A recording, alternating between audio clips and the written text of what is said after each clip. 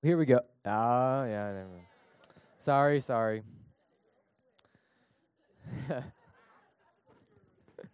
Okay, now we can start. Now, the last time I preached, I covered the first 10 verses of the book of Galatians. Now, it was a while ago, so I'm going to bring you back up to speed in case you weren't here or you forgot. That's okay. Now, in that first section, we saw Paul summarize the reason he was what? We saw Paul summarize the reason he was writing to the churches in the area of Galatia. The reason he was writing to these churches was because there were false Jewish Christians who had come into the churches and who had began spreading a false gospel and slandering Paul's authority as an apostle. You see, the Galatian churches at this point in time are pretty much brand new, very small little churches.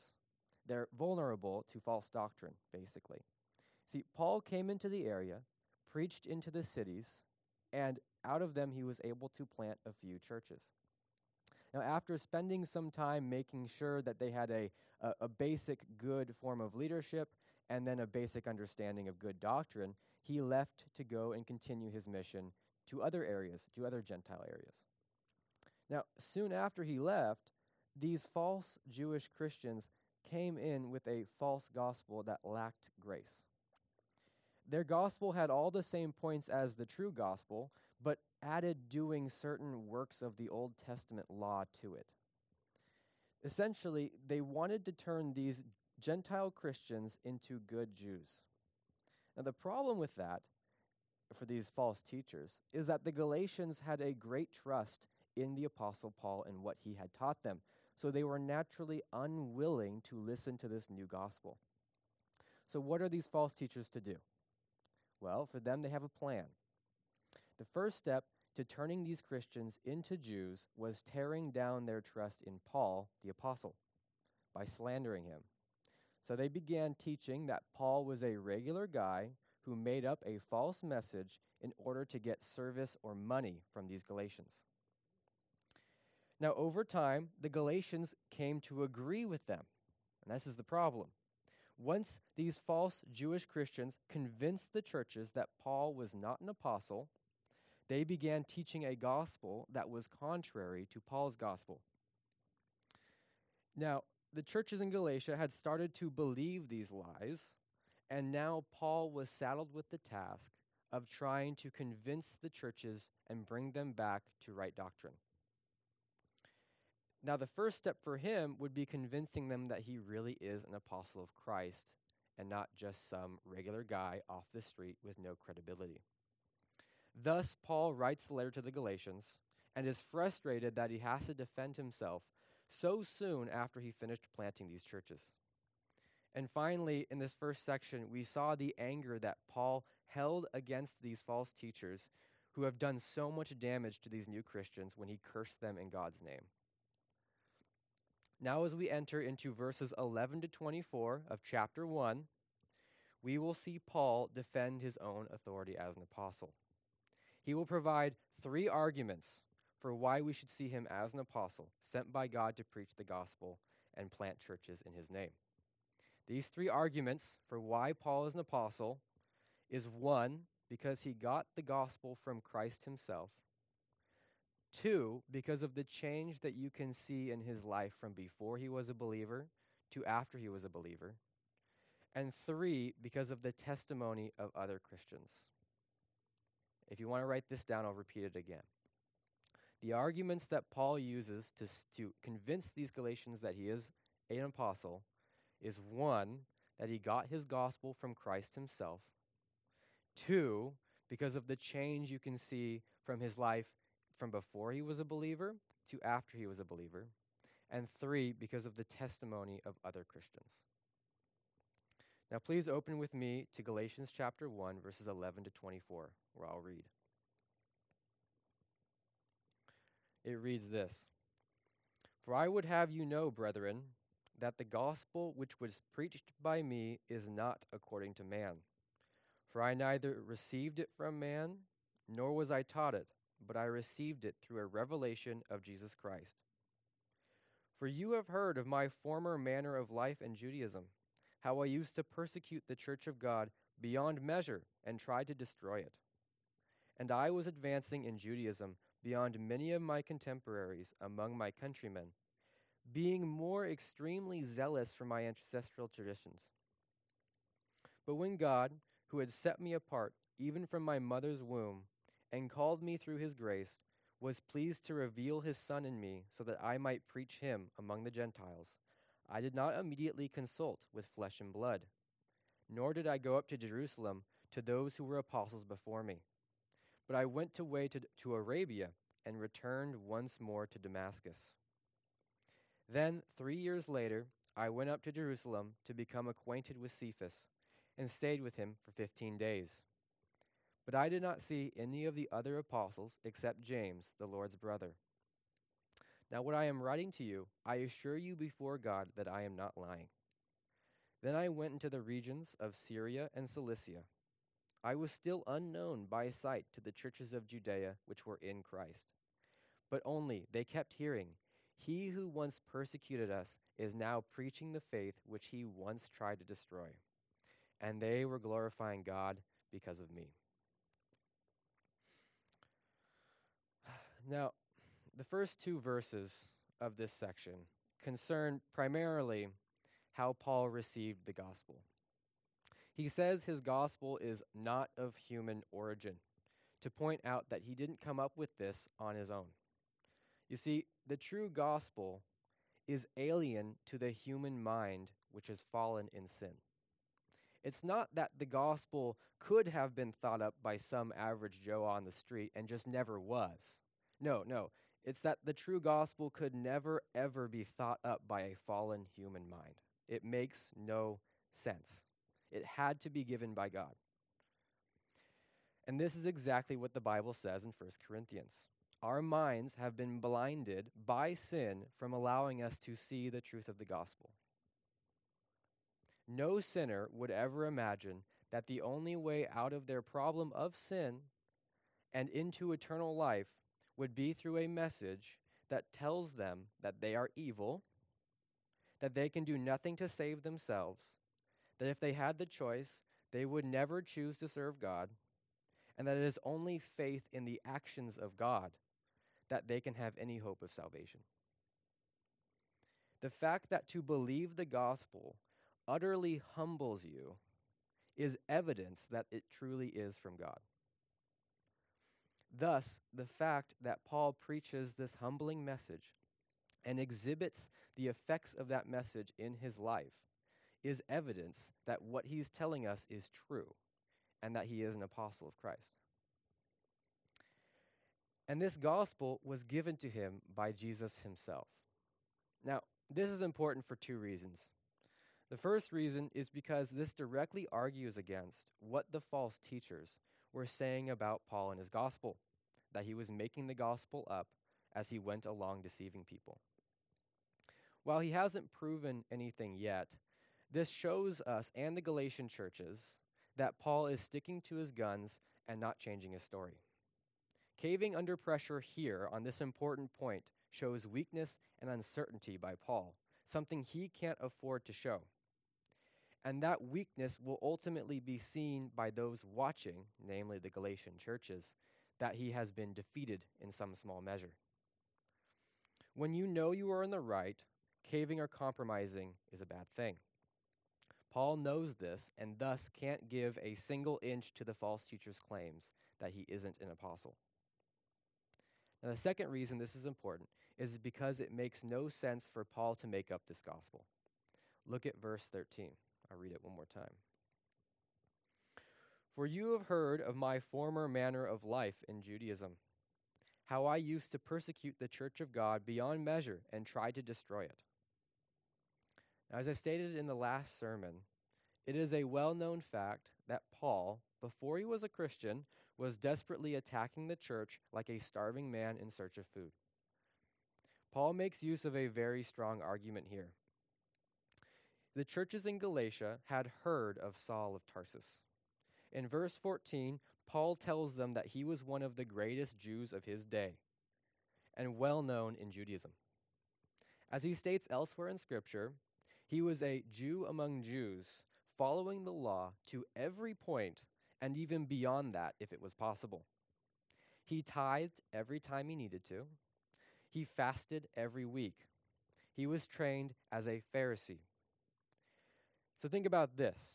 When Jesus in Matthew talks to a group of Pharisees who pride themselves on following every point of the law, and he says to them that while they tithe mint and dill, they fail to follow the more important aspects of the law, namely love and kindness, Paul would have fit that description before he was saved. That was Paul. He even claimed to be as perfect as a human could be in following the law, that he was not at fault. And he felt that the peak of his devotion to God was through committing holy war against this new Christianity cult. He believed that Christians were besmirching God and Judaism through their worship of Yahweh and Jesus, whom he believed to be a heretic. Thus, his efforts to be rid of these Christians was a good thing in his mind.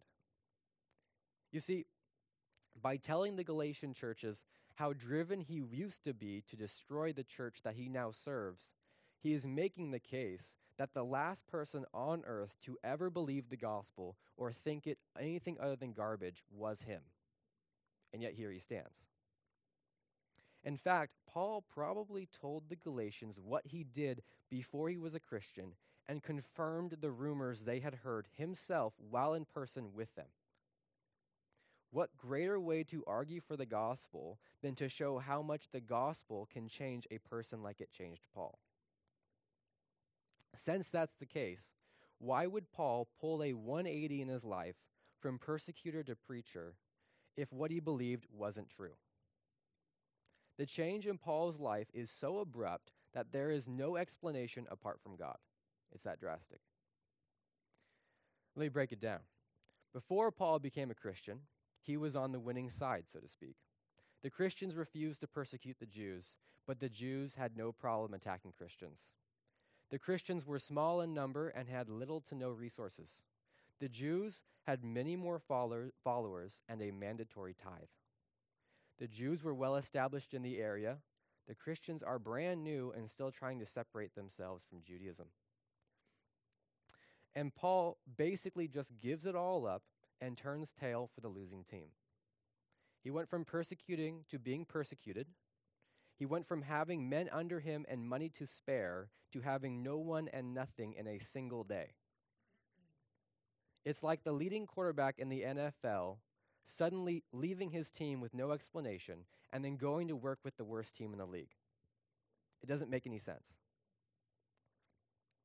Paul simply didn't become a Christian because of the benefits, because there were no benefits, but plenty of disadvantages to becoming a Christian.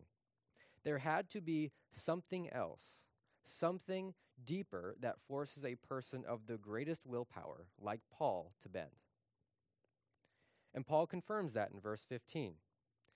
He says, "The one who set me apart from birth," and that's God the Father, who chose Saul to become Paul from his birth.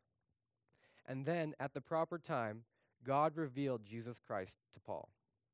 Now, obviously, Paul already knew who Christ was, and especially who he claimed to be.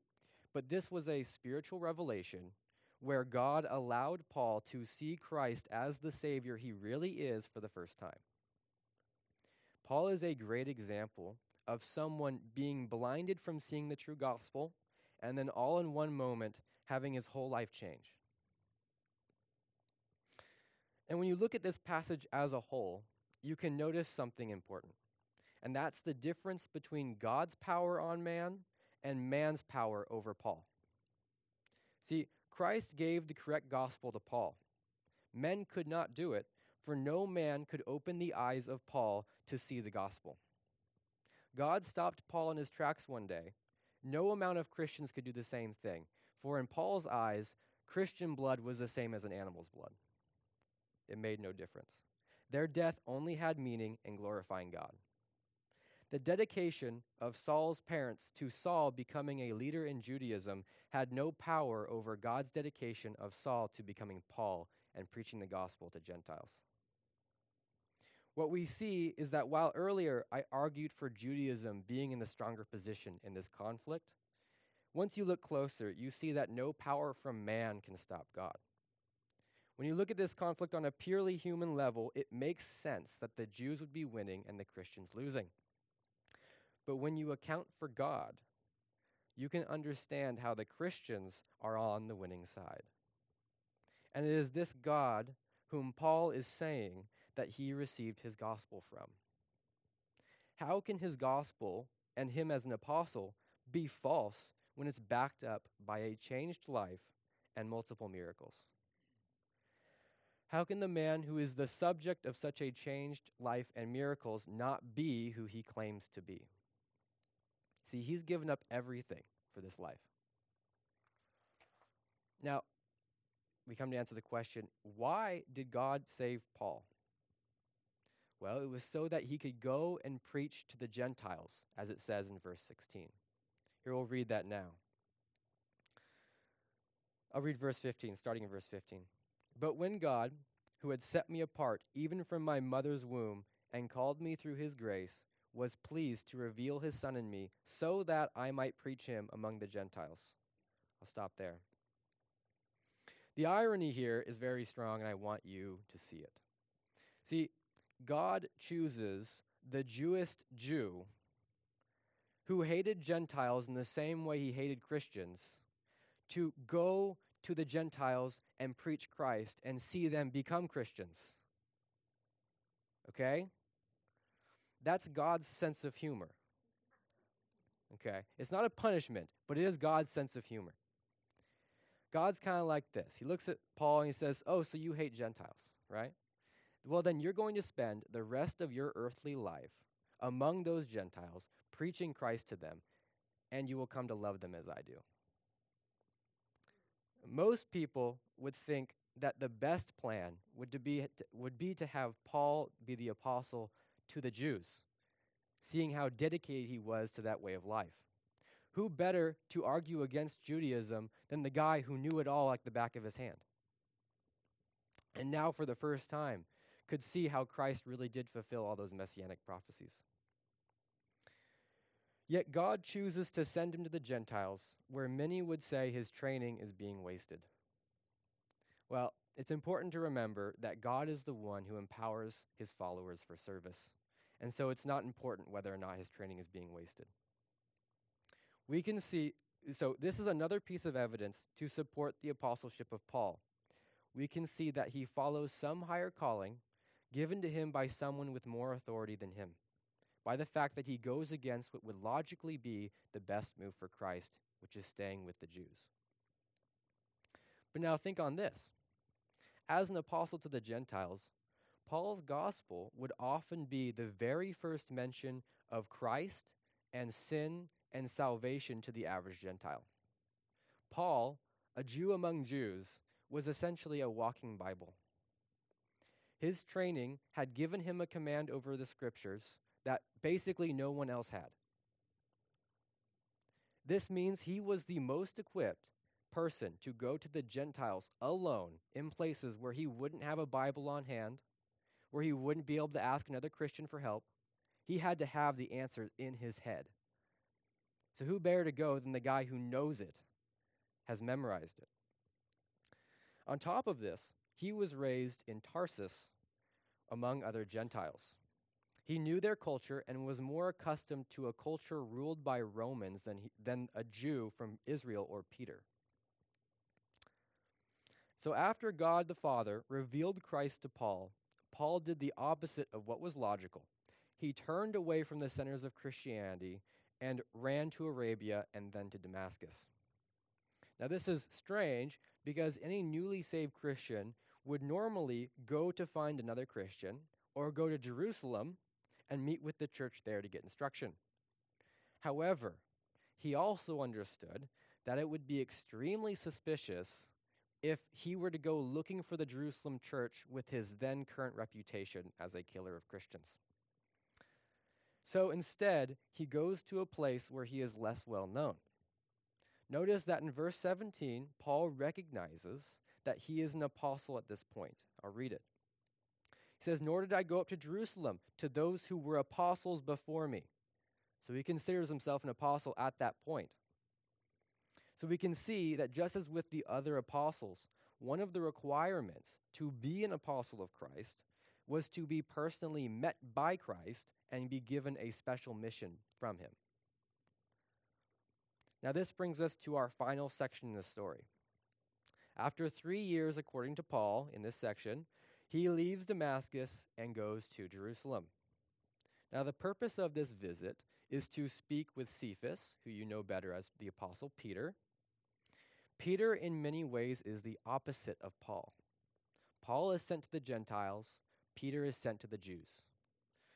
Now, at this point, Peter is one of the main leaders in the Church of Jerusalem, which is considered, quote unquote, the capital of Christianity at the moment. Now, Paul spent about 2 weeks with Peter, most likely getting any questions he had answered, and allowing Peter especially to observe him and his new way of life to see if what he says about himself, what Paul says about himself, is true. Now, the only other apostle to see him at this time was James, the brother of Christ. Now, the reason that's important, and the reason he mentions these two people, is because they lend weight to what he is saying here and how he's arguing for his apostleship. Basically, if you're hearing this letter for the first time and you don't believe Paul at his word, then you can go and talk to Peter or James, who are apostles. Now, who wouldn't believe Peter or James, who at this point have the greatest delegated authority in the church? Now, this doesn't mean there weren't other elders in the Jerusalem church or other churches, but it was generally understood that as apostles, they had the greatest authority at the moment in the church. So if James met with Paul and had no reason to throw him out of the church, then the Galatians have no reason to not believe Paul here. Now, after this period of time, Paul left Jerusalem and went northeast into Syria and Cilicia, probably to continue his mission to the Gentiles. In the last 3 verses, he mentions he gives further support for why the Galatians should believe him and not the false teachers. As I stated earlier, it makes no sense why someone so strongly against Christianity should turn their life around into the exact opposite if what they believed wasn't true. So when the Christians in Jerusalem began to hear rumors of their most aggressive persecutor preaching the gospel, everyone would have thought that the Christians would have been even a bit suspicious. However, on the contrary, the Christians glorify God because of the news. That is, they have no trouble believing that God can change a man like Saul into Paul. Those Christians in Jerusalem believe what Paul said in verse 6, that it's only by the grace of Christ we are saved. So imagine yourself as one of these early Jerusalem Christians. You spent your whole Christian life being persecuted. And if you had to put a name to that persecution, you would say Saul of Tarsus. Trained for this task from a young age, he was the best at what he did.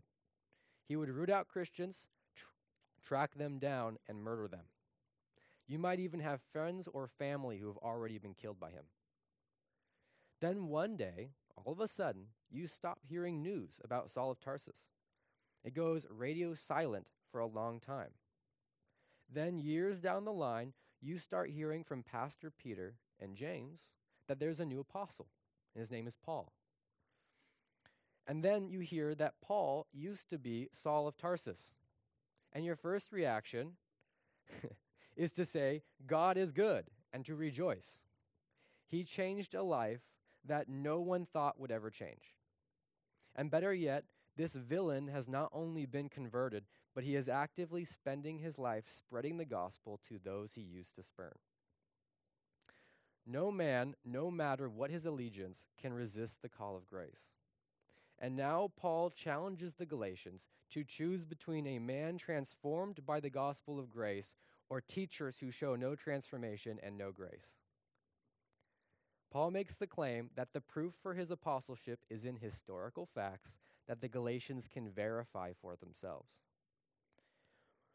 How can they verify that Paul's gospel, and thus his calling as an apostle, is not from men but from God? By looking at how Paul's life changed before he was saved and how it changed after he became saved. By seeing how the leaders of the Jerusalem church accepted and tutored Paul, by seeing how the leaders in the Jerusalem church accepted and tutored Paul, and finally, by seeing how the church at Jerusalem rejoiced in God because they heard that Paul had become a preacher of the gospel. So far, we have seen that Paul argues for his apostleship and authority by stating he got his gospel from Christ himself, by comparing the difference in his life from before he was a Christian to after he was a Christian, and by reminding them of what other Christians have to say. Each of these are carefully chosen in order to convince the churches that he is an apostle of Christ. If the Galatians will not believe him here at this point, then they will not believe him when he presents the true gospel. Before the false teachers came in to deceive the Galatians, they had great confidence in Paul's authority and words. Paul came to them as an apostle of Christ. Now the Galatian churches are in the difficult position of either believing a letter they received from someone who wasn't there, or believing the teachers who were there in the flesh before them. Now this letter doubtless would have made the false teachers extremely angry, and they would have sought out any way at all to point to Paul as a villain and a criminal. Now to anyone with an open mind, Paul's argument here is extremely convincing. It relies on historical fact that witnesses can verify, lending to its strength. Honestly, really only those who are already dead set against Paul in the first place, before this letter ever came, would be the ones to look for a way to defraud it. And it's important to remember that Paul isn't trying to convince the false teachers. He's already cursed them in God's name. He's not worried about people who aren't on the fence. He's worried about people, the Galatian churches, who are on the fence, who have to make a choice. He's trying to convince those who personally know him and have seen him at work for them and for God. Now, what we will see after this section is Paul opening up the topic of the true gospel. He assumes, as he continues forward in the letter, that the reader now agrees that he is an apostle of Christ, and thus moves on to verifying the true gospel of grace. However, for now, we will focus on what we can take away from this section. So, why is it important to us that we read and study Paul's argument for his own apostleship? It's not like we're apostles, and if anyone thinks they are, I have to wake you up from your dream. You are not an apostle. But what we do see here is Paul's method of proving his own credibility. Thus, we can also see the best method to prove our own credibility as Christians. So what if someone doesn't believe you when you tell them they're a Christian? So he claims to be an apostle, so he uses several things to prove it. First, he points how he preached the true gospel from God, not from men. If you believe that he really did preach a message he got from God and not from men, and you believe that gospel, then you too can claim that you preach a gospel that is not from men, but from God. Second, he points to his own changed life. He argues that only someone who was truly called by God could have made such a turnaround in his life as he did. The same goes for us. A great way to preach the gospel is to show how it has made a difference in our lives. And if it hasn't made a difference in your lives, or you're thinking hasn't made a difference in your lives, then you should consider whether you're doing something or not doing something that you ought to be doing. Discipleship, going to a home fellowship group, coming to church, prayer, Bible reading, etc. Because the gospel should be making changes, however slow, in your life. Third, he points to the testimony of other Christians. Now, this is one of the reasons it is important to be a part of a church community. When you tell someone you are a Christian, it is very important that there are other Christians who can back up that claim. If no other Christians can back that up, it throws into question what your walk with the Lord looks like. Therefore, when sharing the gospel, when asked, you should be ready to answer several questions. Like, who are you to tell me to believe the gospel? Well, that's easy. I'm a sinner, just like you, no better or worse, just saved by grace. Then they ask, well, how do I know you are a Christian? Then you can point to your own changed life and invite them to church and say, well, you want to know how I'm a Christian? You can go and ask these people if I'm a Christian, because they know me. That's where I go. Another thing we can learn from this is that we aren't trying to convince those who are dead set against the gospel. Now, I mean, according to the word, everyone is dead set against the gospel because they are dead in their sins. But in another sense, God is working in some hearts more than he is in others. Those who are responsive to the word are those we are to focus on. Think about this. Paul didn't write this letter to the false teachers to convince them of anything. He is already done with them. He wasn't even rebuking them. He cursed them, and that was it. He moved on. He was worried about the Galatian churches who were confused, who were worried, who didn't know who to turn to. The people who needed help, needed guidance. That's who he was focusing on, and we're looking for it. This means that while we should present the gospel to everyone, we shouldn't necessarily pursue those who are strongly resisting the message. It might be that God simply isn't working in their hearts at the time, or that he's going to use someone else later down the line to see them saved, or that he's not going to save them at all. However, it's pointless to needlessly nag people with the gospel. Our time is better spent on those who are responding to the word than on those who aren't ready yet. And let us also learn one last lesson from Paul here. The fact that Paul writes this letter at all implies that he believes his very important time as an apostle is best spent trying to rescue these churches from false doctrine. He didn't believe it was too late, and he hadn't given up hope on them either. We need to hold this same mindset. Ultimately, Paul knew that it would have to be God that would convince these churches of the truth about him and about the gospel. But the same thing is true of us. Ultimately, it is God that has to convince unbelievers of the truth, not us. Therefore, we never give up hope on anyone because we never know what God will do. Now let's pray. Father,